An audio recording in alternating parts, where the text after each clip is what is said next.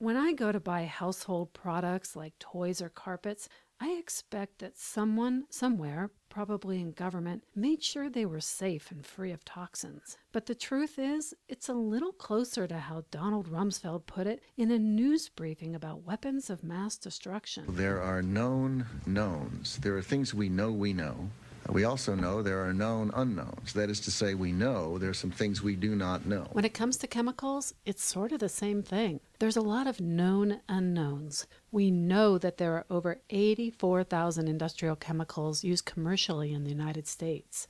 Not known, the full extent of their health impacts. Only 9 dangerous chemicals have been studied enough to be banned or restricted by the EPA. The rest of them, they're in daily use, in personal care products, in pharmaceuticals, household items, and of course in industrial applications. And because there was no requirement to prove their safety before putting them on the market, potentially toxic chemicals are getting into our air and water. Some of those chemicals are coming under increased scrutiny. One such group is perfluorinated chemicals, or PFCs.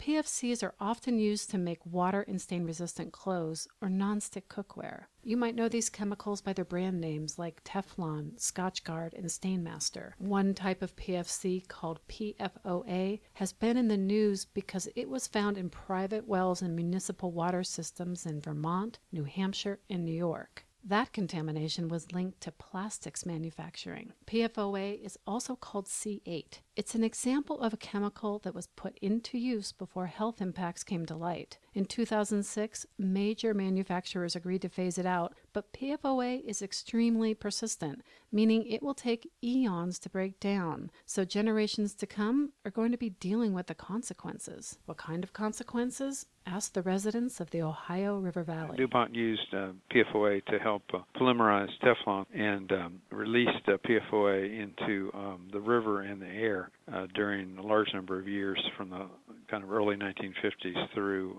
the early 2000s.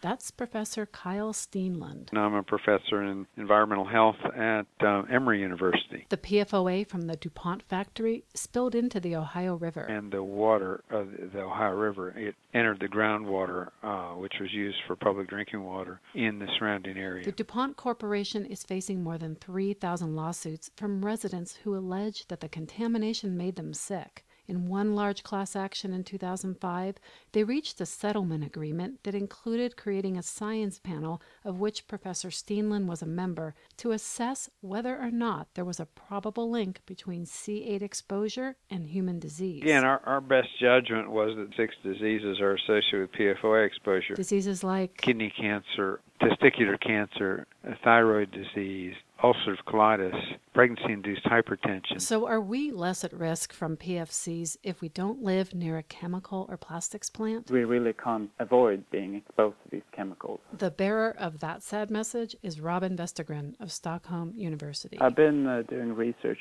to understand how humans are exposed to PFOA and PFOS. PFOS is another long-chain PFC. It's similar to PFOA in that it persists indefinitely in the environment. One thing we have to realize about these compounds that they are indeed ubiquitous. Wherever Robin and his team sample for PFOA or PFOS, they find them. As a matter of fact, they're having a hard time not finding them and getting a pure sample. You know, we find them in seawater from the Arctic. So you can go in the middle of the ocean and actually get a reading for PFOA? Certainly. We find them in very high concentrations in polar bears. How did they get into polar bears? PFOA or PFOS, they are fairly water-soluble. So once they come into water, they will basically just spread. So these synthetic chemicals get into water, maybe a local creek or stream, and because they don't degrade, they ultimately find their way to the ocean, where currents sweep them up to the Arctic, and they can easily enter the food chain through fish and eventually become a polar bear snack. And they're on our dinner plates too. PFCs are found in soil, air, and groundwater, so they're easily taken up by crops. So when it comes to food,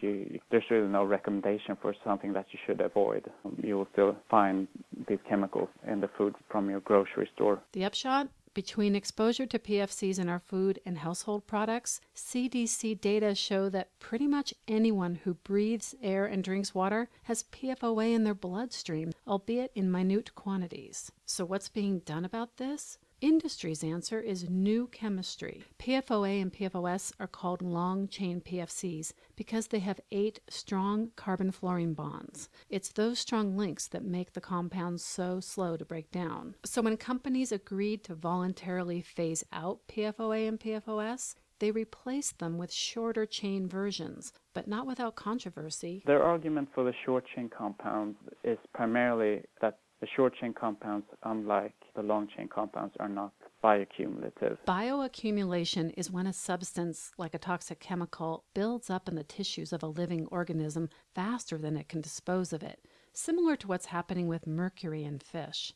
But even if shorter chain compounds are less bioaccumulative, they're still persistent. Yeah, they're persistent, equally persistent, but the levels in the human body or in fish or other organisms will not increase to the same extent as the long chain, but they will probably act similar in the human body. And as Robin and other researchers say, products that contain short chain compounds might have to use more of them just to get the same result as the phased out versions.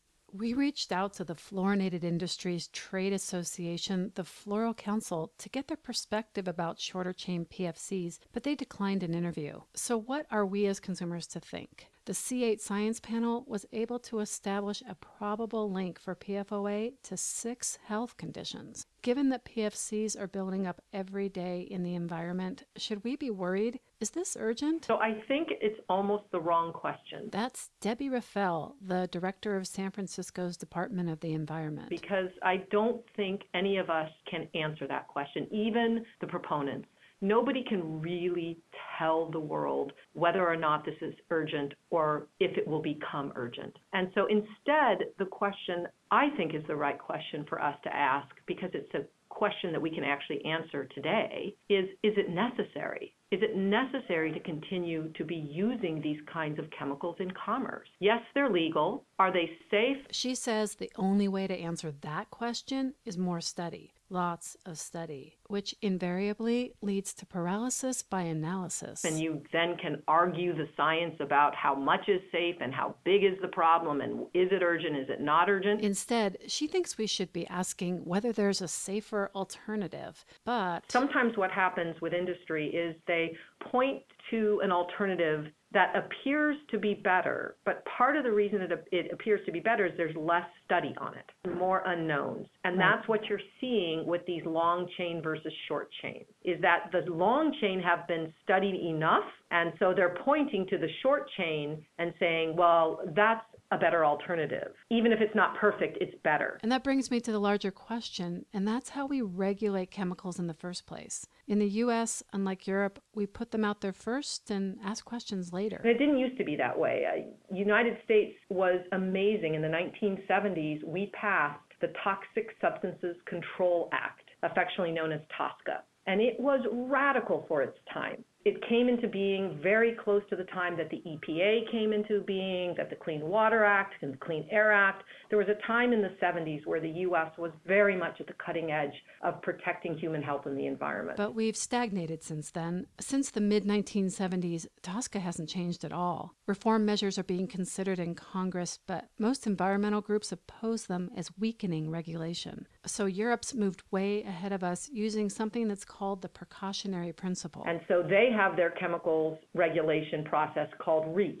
Regulation, Evaluation, Authorization of Chemicals. And REACH has become the gold standard for how chemicals are regulated in the world. Europe is looking to regulate PFCs as a class, but the American way is one by one, with each taking years of study. There are about 3,000 PFCs, so you can do the math. We could be waiting a very long time to learn the truth about these chemicals. It's hard for consumers to know what's in their products. I believe government has an obligation to make sure that even if you're not aware, you're not exposed. But we as consumers, don't we need to be part of the solution? I mean, we can make choices about what we buy, provided we get good information, of course. What's great about the American system is that the marketplace responds a lot faster than the legislative process. And so if consumers say, no, it's not necessary, no, it's not worth it, that will get companies to reformulate much faster than any amendments we could make to the Toxic Substances Control Act. No doubt, chemicals are a part of modern life and we all benefit. No one is saying to get rid of PFCs altogether, but only use the ones that are absolutely essential and come clean about their impacts.